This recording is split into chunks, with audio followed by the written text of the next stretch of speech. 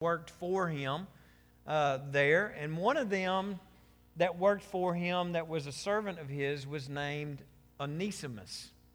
Now, that's hard to say. And in the early service this morning, without near enough coffee, I struggled with that. So maybe I've got it by now. But apparently what had happened, though, was Onesimus, as he was working for Philemon, had stolen from him and taken from him. And we really don't know what it was. We just know that he had stolen some stuff from his house. And he had run away from Colossus to Rome. All right?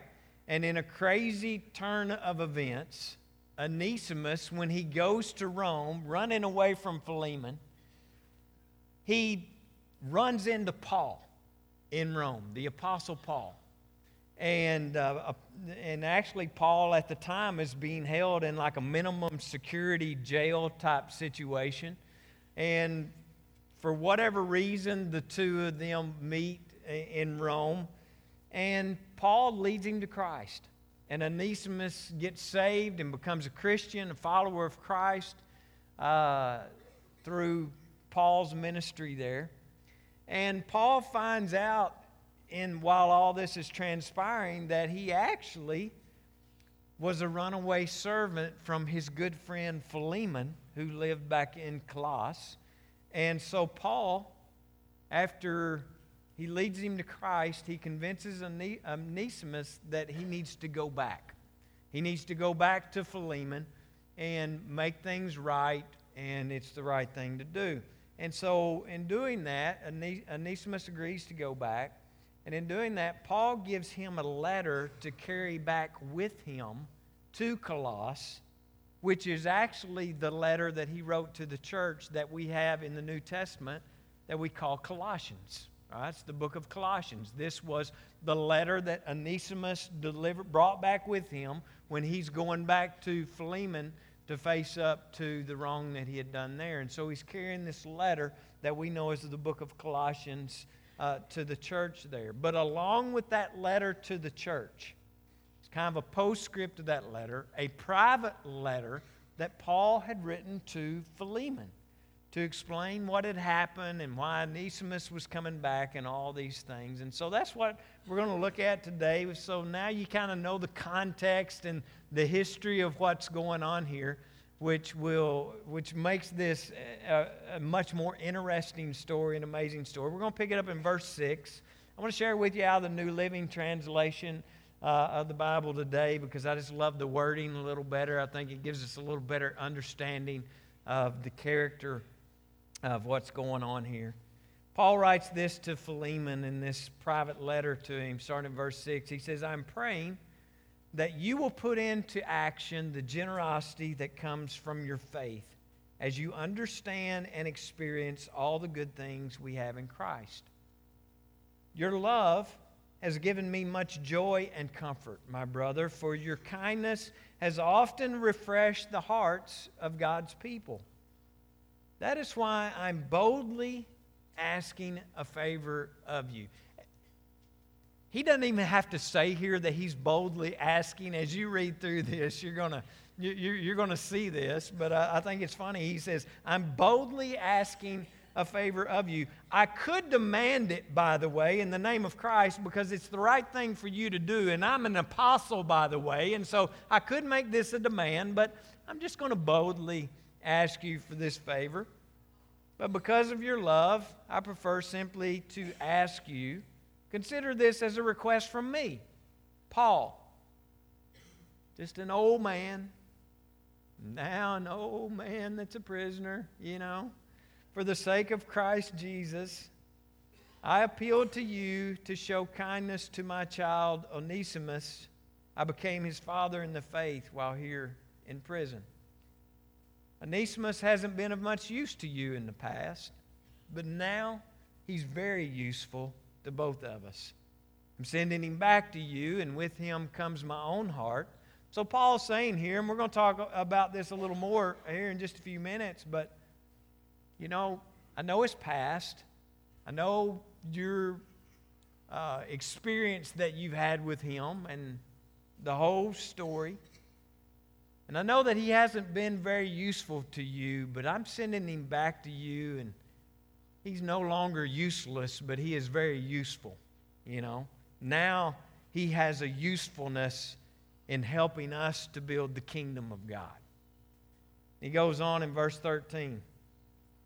I wanted to keep him here with me while I'm in these chains for preaching the good news, and he would have helped me on your behalf, but I didn't want to do anything without your consent.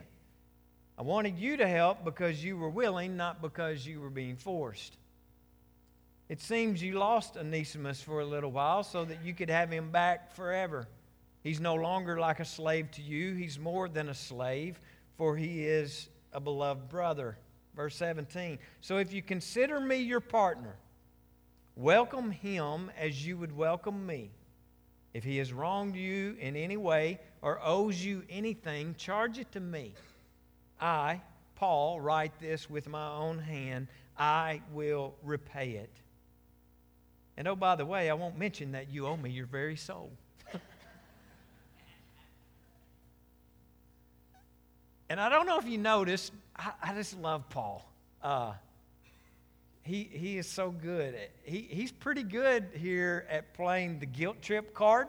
I mean, have you noticed? I had a boss tell me one time. He said, here's what makes a great leader. You can convince someone to do something that they don't want to do and make them like it.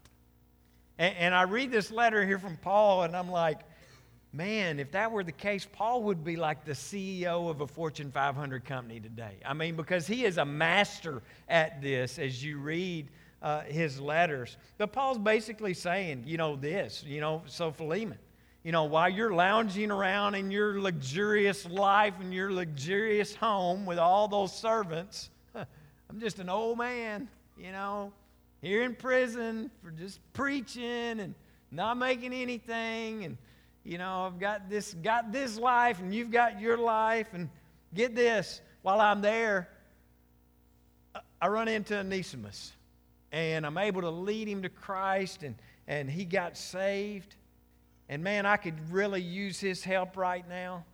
I could use it worse than you need it, but if you want him back, I guess you can have him back, and oh, by the way, I love this. Did I mention to you that I led you to Jesus, and without me, you would die and go to hell? I mean, basically, this is what Paul's saying here, But, if you can find it in your heart, when I get out of prison, I'm going to come back and personally pay his debt if I need to, but it's all up to you, right?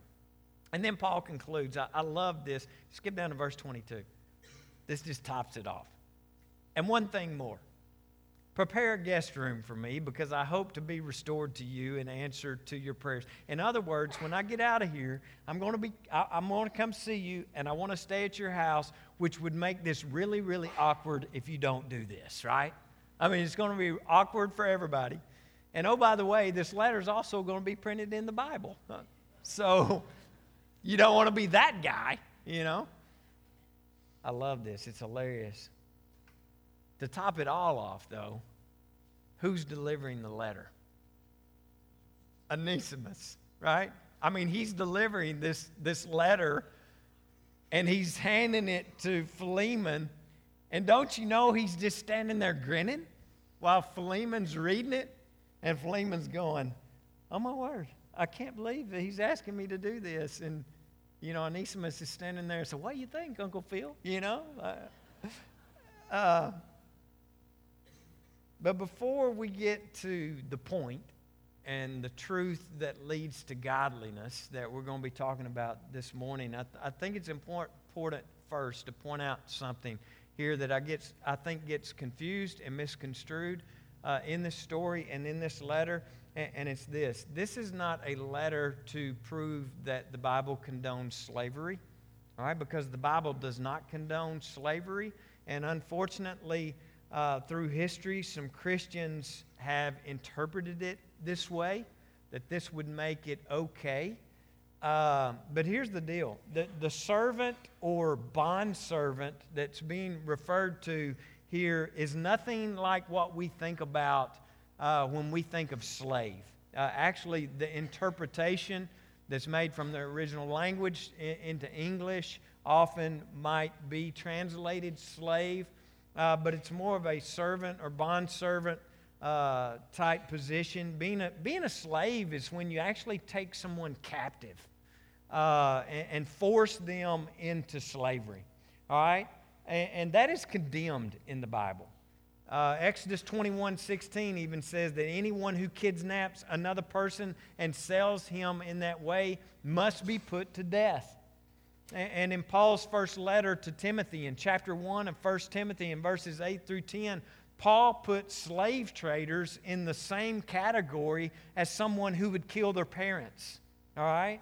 He put slave traders in the same category as adulterers and perverts and perjurers. And so obviously, that's not the kind of servant that Onesimus was. That would have been more like an indentured servant. It was actually part of the economic system in Rome. It's actually how things kind of worked. And it worked like this. If someone was extremely poor, or if someone had accumulated a lot of debt, that they couldn't repay or they couldn't afford to repay, the only thing left for them to do was to sell their labor, to negotiate a price for their work. And so it was very common in an agreement for paying off their debts. They would also be taken care of while this was happening. And so they would, sell themselves, sell their labor, sell their work to a wealthy person like Philemon. Here in the story. Now, that's not to say that this was a good system or it's even part of God's plan, but because, it is what it was at the time, but that's not God's plan for our lives as human beings, because God, think about it, He gave us dominion over what? He gave us dominion over the earth. His plan wasn't that we would have dominion over other human beings or over other people. That was not His plan for us. And as a matter of fact, the entire New Testament can basically be summed up by this: do unto others as you would have them do unto you, right? The theme of the New Testament is love God and love your neighbors as yourself. It calls us to treat one another as equals and to treat one another as brothers and sisters. And it tells us that in Christ there is no slave, there is no free. We're all equal at the foot of the cross. And so in Christ, think about it. It makes masters and servants brothers and sisters. All right? That's God's plan for us, is that we would be brothers and sisters, not masters and servants. And this view of humanity would eventually, God's plan eventually is what would undo slavery as we know it in our nation today. And that's just a little side note to this letter. But I want to get back to the letter itself, because I believe the question here is this: what did Philemon do with this letter when he got it? Right? I mean, we can imagine the events that take place in the exchanging of the letter and all that, and had a little fun with that. But what did Philemon do with the letter? Well, we actually don't know. It never tells us. But think about this. How did the letter get in the Bible? If this was a private letter that was delivered to Philemon from Paul, how did this letter make its way into the Bible, and why did it make its way into the Holy Scriptures, right? And there would have only been one copy. Onesimus, I'm pretty sure, didn't have one of these and snapped a picture of it, on the way, so he would have a copy. They didn't have copy machines back there. And so for this letter to get put into circulation, Philemon would have had to put it out there, right? I mean, he was the only one that had the letter, so it would have been him that put it in circulation. And I doubt very seriously that he would have put this out. He probably shared it with the church, is how it originally came to be. And I doubt very seriously that he would have shared it with the church or put this out there and said, hey, this is a letter that Paul wrote to me, but I didn't take his advice. Right? I didn't do the favor that he asked me to do.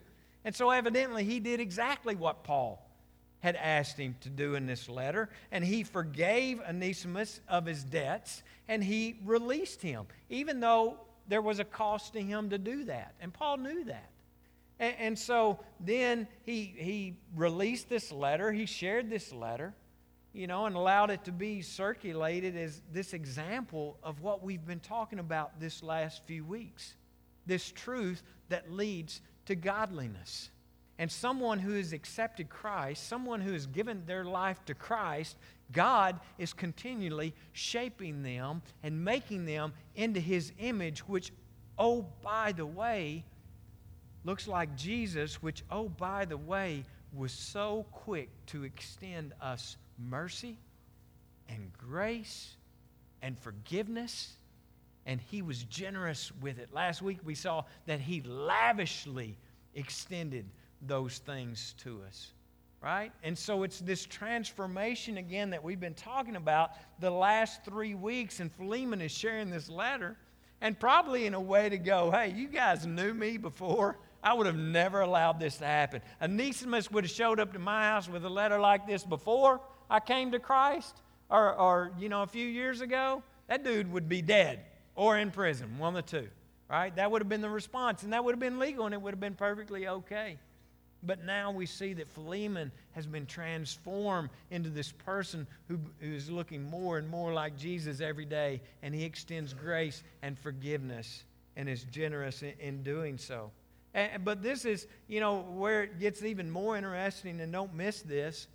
Scholars tell us that a couple of decades after this event takes place, there was a reference to an elderly bishop in the church at Ephesus named Onesimus.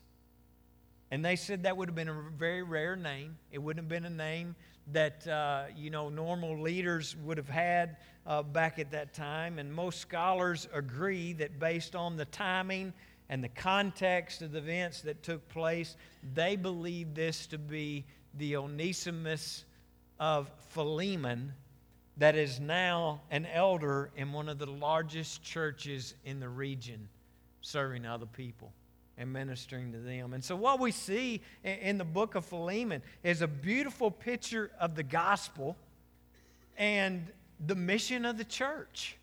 What the church looks like. Think about it. Philemon is what? Well, he's a wealthy businessman whose life has been transformed through a relationship with Jesus Christ, and he's turned into this beautiful picture of what a follower of Jesus looks like, this picture of generosity, and grace. Onesimus, well, he's a thief, right? I mean, he's got a past, but when he comes to know Christ, what takes place in his life? Transformation. This change, again, that only comes through the blood of Jesus Christ. And Onesimus went from being a thief to being, the leader of one of the most important churches in the ancient world. Folks, only God. Huh? Only God. And so here's the truth that leads to godliness that we see in our story today and in the church today, and it's this: the truth that leads to godliness, this gospel that leads to being God-like and God-loving, right? It will radically transform the Philemons into generous participants into building the kingdom of God. Because here's the deal: there's a lot of Philemons that are associated with the church today. A lot of them, especially here in the United States of America, one of the most wealthy countries in the entire world. And so there's a lot of Philemons that are associated with the body of Christ today and the church as we know it. And the truth is this: God wants to use the Philemons. God wants to use them and their blessings in His mission to do what?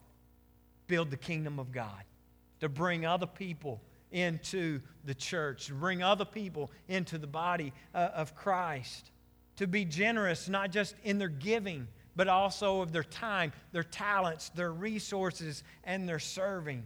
Because Philemons that have a lot of blessings, right? These people who are very successful, Well, Paul knows this, and we learn this from other places in the Scripture as well, but we just know it from personal experience. It seems people who are the most successful seem to be focused most on building their kingdom instead of building God's kingdom, right? And considering most of us here fall under the classification of Philemon this morning, that may have offended someone here today, but it's true. When you become very successful or very wealthy or very powerful, your focus tends to shift from it being about building God's kingdom to building your own kingdom. And that's just the truth of the matter. That's just a fact. And it's not that these people are evil or that they're bad people or they're not good people. It's just that success in life can sometimes derail us.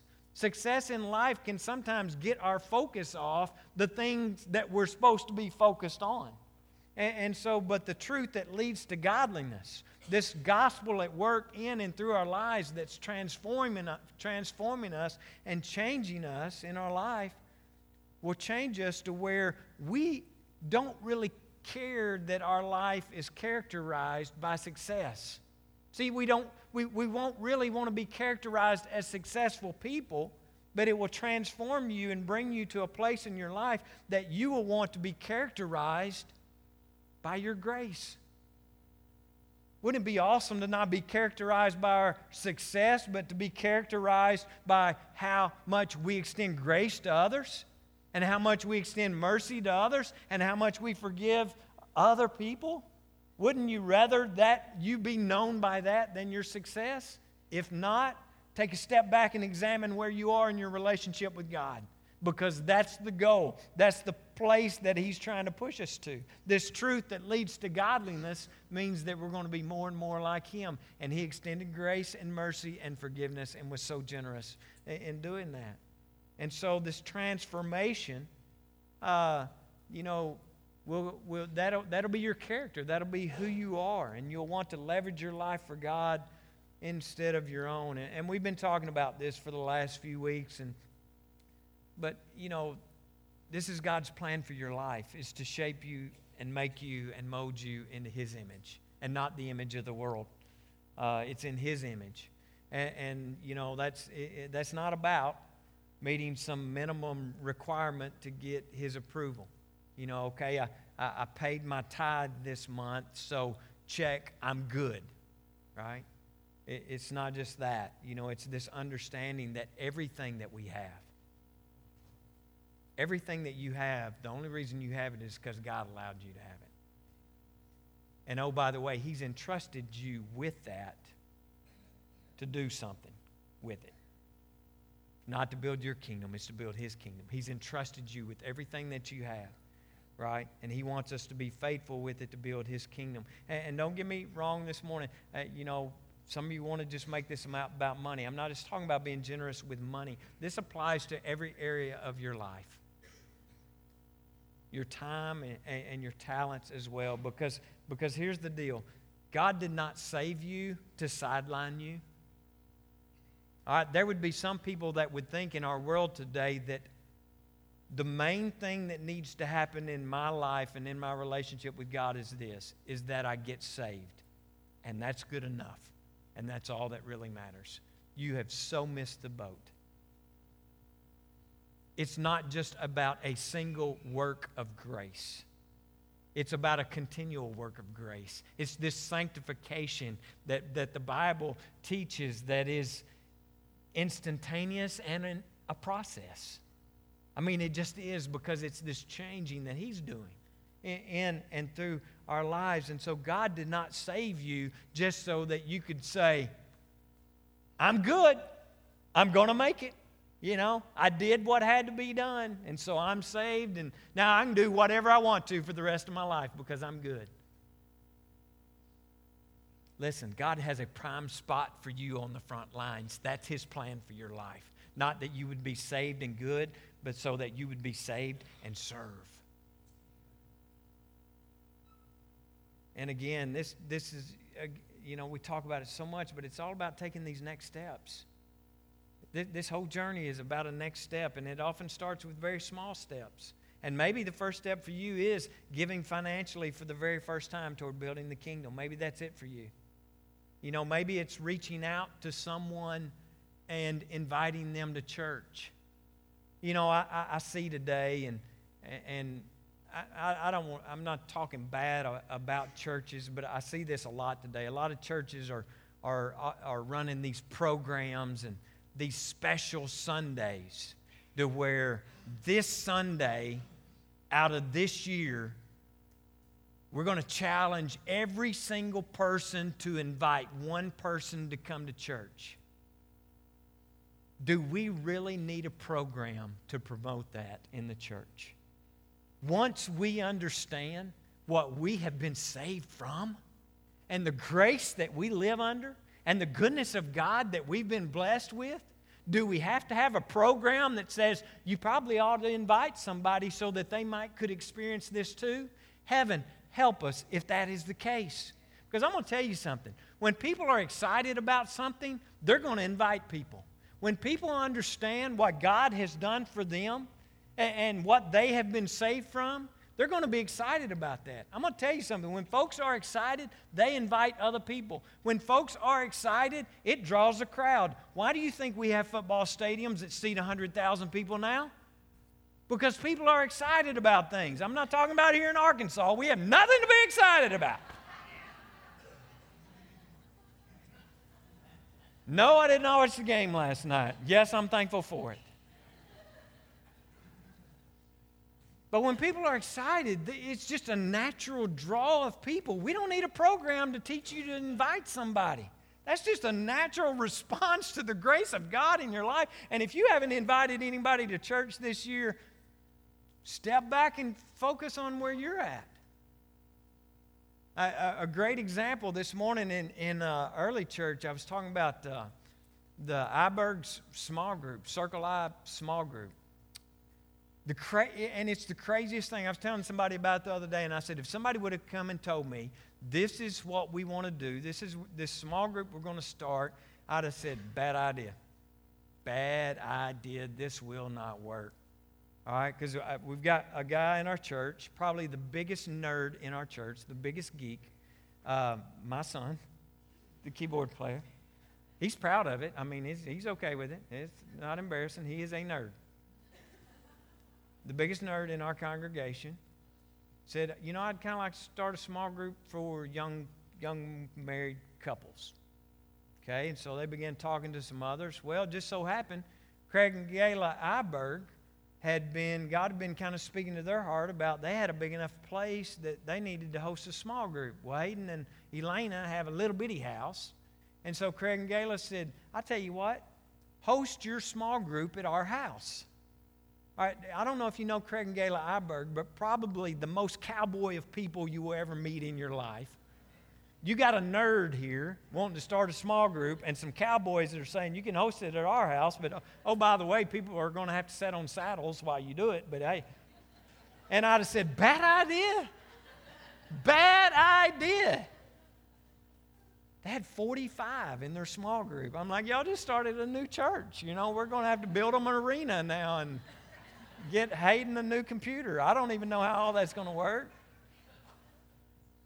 But you know why it's grown to 45 in a month's time or however long it's been? Because people are excited about it. They're just excited about it, and they're just inviting other people. And a lot of people that don't even go to our church are going to that small group. We will invite people to know Jesus when we know what Jesus has done for us. So maybe that's your next step. Invite somebody to church. Maybe it's volunteering. Their sign-up sheets, the Welcome Center out there is covered in sign-up sheets. I actually have people ask me sometimes, they'll say, you know, well, I'd really like to volunteer, but I just don't know any areas where you are needing volunteers. Are you drunk? I mean, seriously? We stand up here every single Sunday and we offer you opportunity after opportunity after opportunity to serve, blessed to be a blessing. I mean, that's who we are. That's our DNA. So look at your bulletin, you know, stop at the Welcome Center. Maybe you just need to volunteer. Because again, you've not been saved to be sidelined. You were saved to serve. to be a part of the kingdom, to build the kingdom. Maybe for you it's starting a new small group. I don't know. I thought I had it all figured out at one time. I don't have a clue. So maybe God would have you start a small group for people who play solitaire. I don't know. Start it. If you're excited about solitaire, find some other people that are interested in it and start a small group.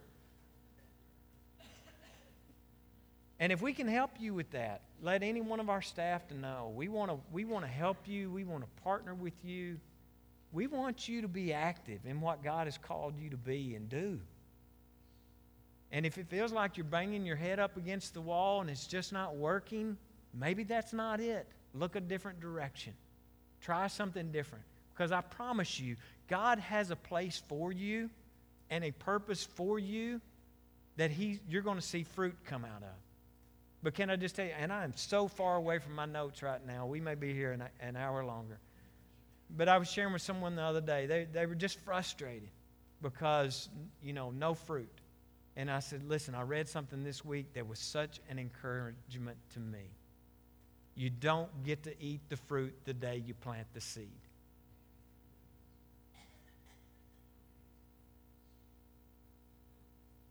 I would encourage you this morning the same way that Paul encouraged Philemon here in verse 6.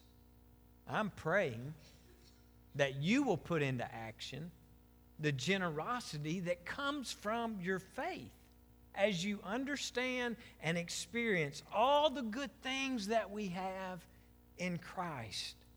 Generosity that comes from your faith. Translation. What kind of generosity does your faith demand of you?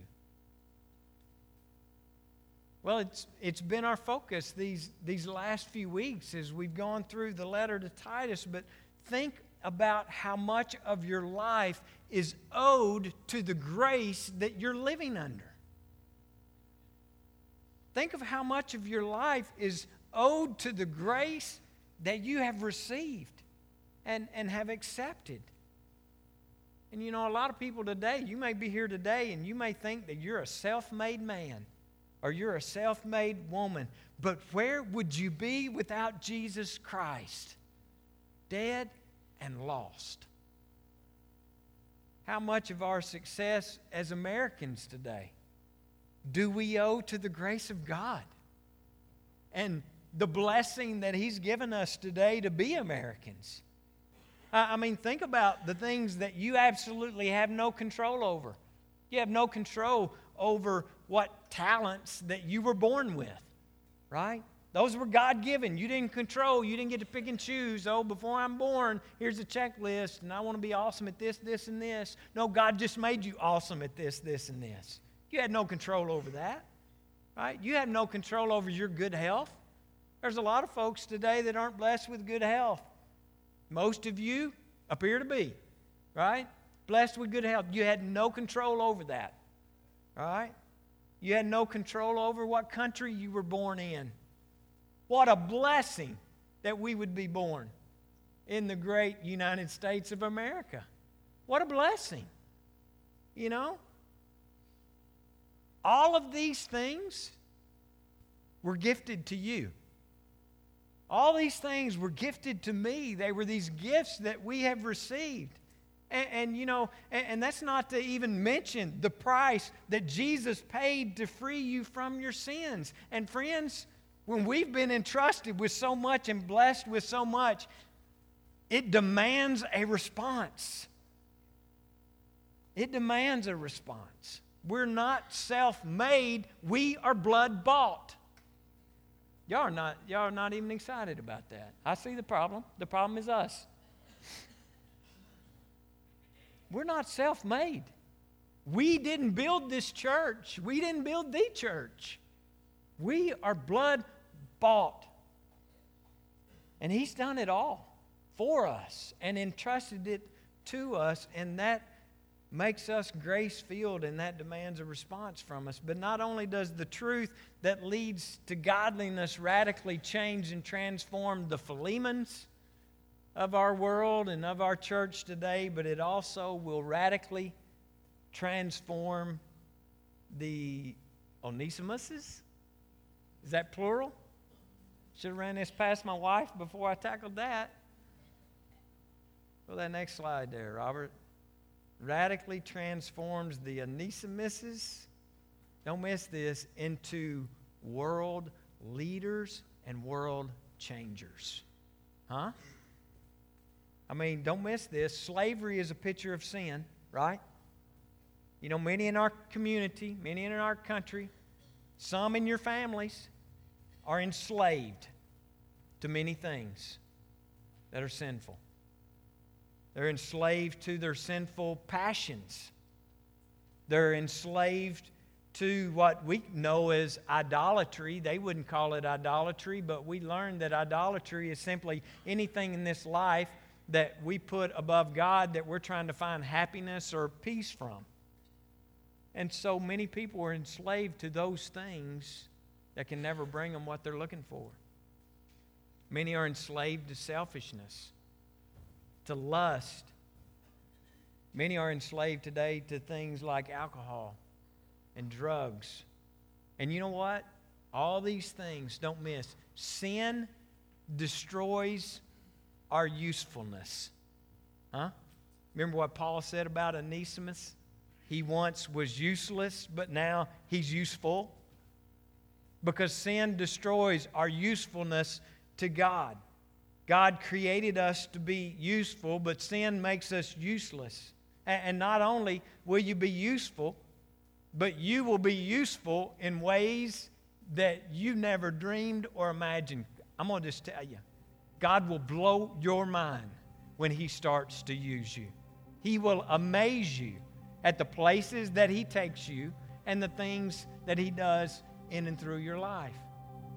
Paul said to Philemon, Onesimus is not just useful for his labor to wait your tables and sweep your floors, but God has a plan to use him for His kingdom. Philemon, you were a part of that. Philemon, this would have never happened or transpired had it not been for you.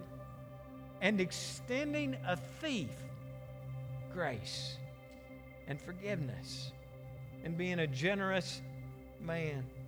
And folks, we've seen God do this in the lives of people before. We've seen God save people and change and transform them. And you go, wow. Only God could have done that. Right? And so we've seen it. He takes people who were at one time useless and He makes them useful to be used to build His kingdom and serve others. And here's what's so exciting about that. Think about it. He could take a prisoner because He has. He could take a high school dropout because He has. He could take a rebellious teenager. He can take the worst of the worst and make them great. Make them into a great Christian leader, a great Christian servant. And the truth is today, we're all Onesimus. We're all Philemon. We were all enslaved to sin. We were all being held in slavery to these things that made us useless. We've all done wrong. And we, of all people, now that we have been extended the goodness that we've been extended, we of all people should be the ones to be the most generous. To be the most generous at extending grace and extending forgiveness to others because of what has been extended to us. So I want to close out this series today with this. Just think about for a minute how crazy this situation was. I mean, Onesimus was a runaway servant. He runs into Paul, who, oh, by the way, had led his former boss to Jesus. He just so happens to bump into him in Rome. And I've never been there, but I've heard Rome is a really big place, and it was at the time. Do you actually think that God didn't arrange all that? I mean, His hand had to be in it, right? It's like He was moving these pieces so that all might come together to create this beautiful picture of the grace of God and the goodness of God. And as I look at this and see what God was doing in their story, I can't help but think of what He's doing in your story. Because He's moving things and shifting things, and some of you have experienced this, and you wondered, why? Why did that happen? Why that job change? Why did I move? Why did this occur? Because God is always at work, even when we don't know that He's at work, to put people in the right place at the right time so that someone would be available and be obedient, so that we would see Onesimuses get saved. We would see Philemons step up and be generous, be builders of the kingdom. And you know, I can't help but think today that there's some folks here that God's been stirring and God's been doing some things, and it kind of feels like He's pursuing you for a reason, for something. And maybe that's why you're here today, is because God wants you to know it's time, and that He has so much more for you than you could ever imagine or realize. Because here's the deal: He wants to transform your life and to make you into something useful for building the kingdom of God. He wants you to be a blessing to other people. Doesn't that kind of sound exciting? To think that God would want to use us? Because I'm looking at some of y'all and I'm like, I wouldn't have picked y'all. Huh? I wouldn't have picked me. You know how when you're playing, when you're kids and you're picking for teams, I was the last one picked in. I just kind of like, God was like, I was the last one that said yes. He finally got to me and said, well, I'm left with you. Would you? Yeah. Can't play with anybody else. Nobody wants a cross-eyed boy on their team. But isn't it kind of exciting to think that God is moving things and shifting things and working things, and He may have been for a long, long time, so that He could get you here this morning and bring you to a point where you could be useful in His kingdom, to make you a blessing to others? That's just exciting, that He would want to use us. And so this morning, I believe there's someone here this morning that just needs to surrender to His plan and put their plan aside and surrender to His plan for their life. And for some of you, that simply means just taking that first step and accepting Jesus and surrendering your life to Him. Because you'll never be useful to Him until you're His child. So maybe you're here this morning and that's the step you need to take, is just surrender your life to Him, accept Him as Lord and Savior. Receive this full gift of salvation and let the transformation begin. It just means when you do that you come to the realization you can't save yourself and you need Jesus to save you. And so you surrender your life to Him, and I promise you He'll blow your mind with the future that He has for you. So if you're here this morning and you've never done that, I would encourage you to do that today. Surrender your life to Christ. Make a decision to follow Him and become useful in the Master's hands. But this morning, there's a lot of folks that are here today that are already believers. You've already accepted that gift. You've received Him as Lord and Savior of your life. And folks, again, as we wrap up this series, and we've talked about it every week, once we fully understand and experience this grace that we live under every single day, and the goodness of God that's been extended to us, and the great things that we have in Christ Jesus, folks, I tell you, it'll change us. It'll change our priorities. And it will change our investments into investing into the things of God and investing into the kingdom of God. And friends, this truth is the gospel. This truth is the good news of Jesus Christ and His love for us. And it's this love and this grace and this forgiveness. That's what leads to godliness. That's what leads to this change that takes place in our lives that allows us to be used by the King of Kings and Lord of Lords. The truth that leads to godliness is the only thing that leads to godliness.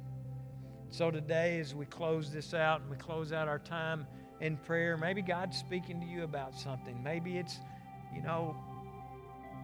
taking that first step of surrendering your life and becoming a child of God. Maybe there's something that He's speaking to you about. Maybe there's an Onesimus in your life that you need to forgive or go to. I don't know what it is for you today, but I know that God is always actively at work through His Word. And so I would just ask you this morning, whatever it is that He's speaking to you, be available, number one, but number two, be obedient to that. We're going to close with the time of prayer. And if you would like to come and pray this morning, I invite you to come. If there's a situation that you're praying about or you just need to bring to God and you want to come pray about that, no better time than just come to this altar and lay it at His feet and leave it there this morning. I invite you to come as we close together. If someone would like to come pray over this prayer chest today, we're constantly praying for names that are in that prayer chest that they would surrender their life to Christ and come to know Him. I saw a sweet friend put another name in there this morning. And so there's a lot of people that need to know Jesus. There's a lot of Onesimuses out there that I believe God wants to use us to minister to and to show them the grace of God. So if you'd like to come this morning and pray before we close, I invite you to come.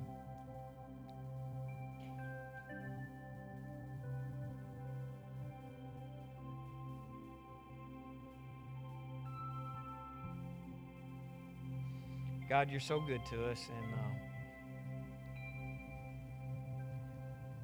you're so good to always remind us of how much You love us.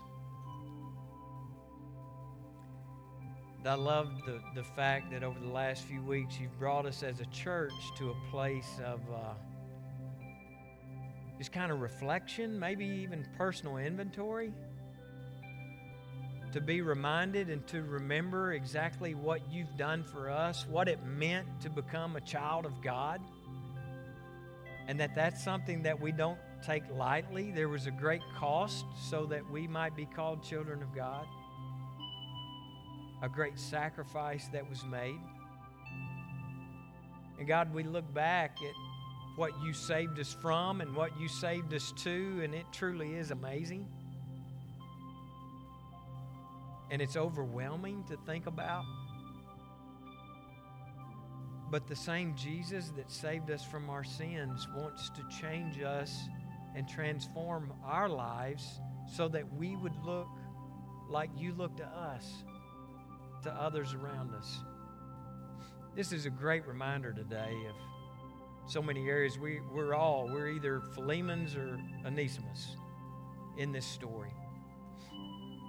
God, I'm thankful for both.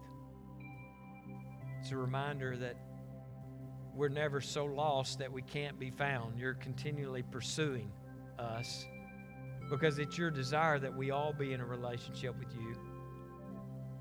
God, once we've made that decision, thank You again for reminding us it doesn't end there. That's not the end of the story. That's just the beginning of a journey. A journey that will not complete until we see You one day, and then we will be perfected and made perfectly in Your image. But God, until then, it's a work in progress.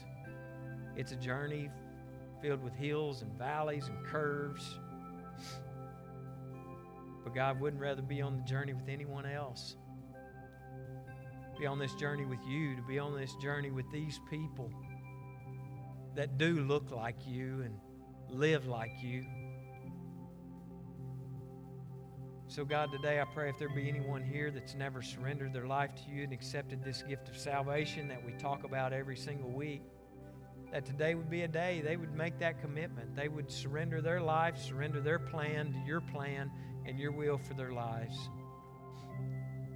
God, I pray that you give them courage and boldness to do that today. Not only to do that, but also to let people know. To let people know that they've accepted you and that they're a child of God and they're going to need a little help getting started and beginning this journey, and so we can come alongside them and encourage them and help guide them. God, I pray for the Philemons that are here today that are blessed and highly favored. And I pray that we'd be generous with those blessings, those talents, and all that you've given us, that you've entrusted to us to build the kingdom of God. I pray that we would use what we have for your glory and not our own.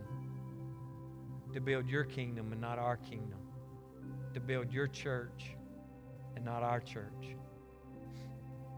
Forgive us when we fail. Forgive us when we don't get it right. But thank you for always bringing us back and helping us to get our focus on who it needs to be on and what it needs to be on. Thank you for forgiveness of our sins and our failures so that we can be useful to you. I pray for these that have come in here today carrying a great burden. I pray that you would be with them and help them, be their hope and be their help. Whatever the situation may be, I pray that they would see you in it, see you at work in it. I pray for the names in this prayer chest today, and it's full of names. I know that some of those people have actually accepted you, and we celebrate that and praise you and thank you for that. God, there's a lot of people in there that we dearly love, many family members and friends. God, I pray that you would do what you do. You would move the pieces, you would arrange the situation, arrange the people to where it would fall exactly the way it needs to fall so that they would understand and know once again that they need to be in a relationship with you. And if that requires us being available and that requires us being obedient, that we would say yes. But God, do what only you can do. But I pray that you'll find an available church to do what you've called us to do. Today again, we love you. I love these people. I love this church. Thank you for allowing me to be a part of what you're doing here. To be able to be a part of this family of God that is truly family.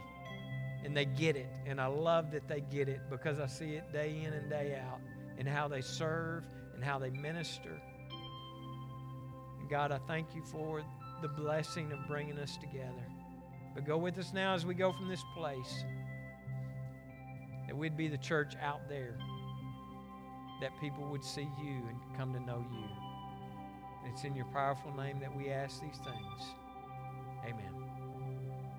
I love you guys.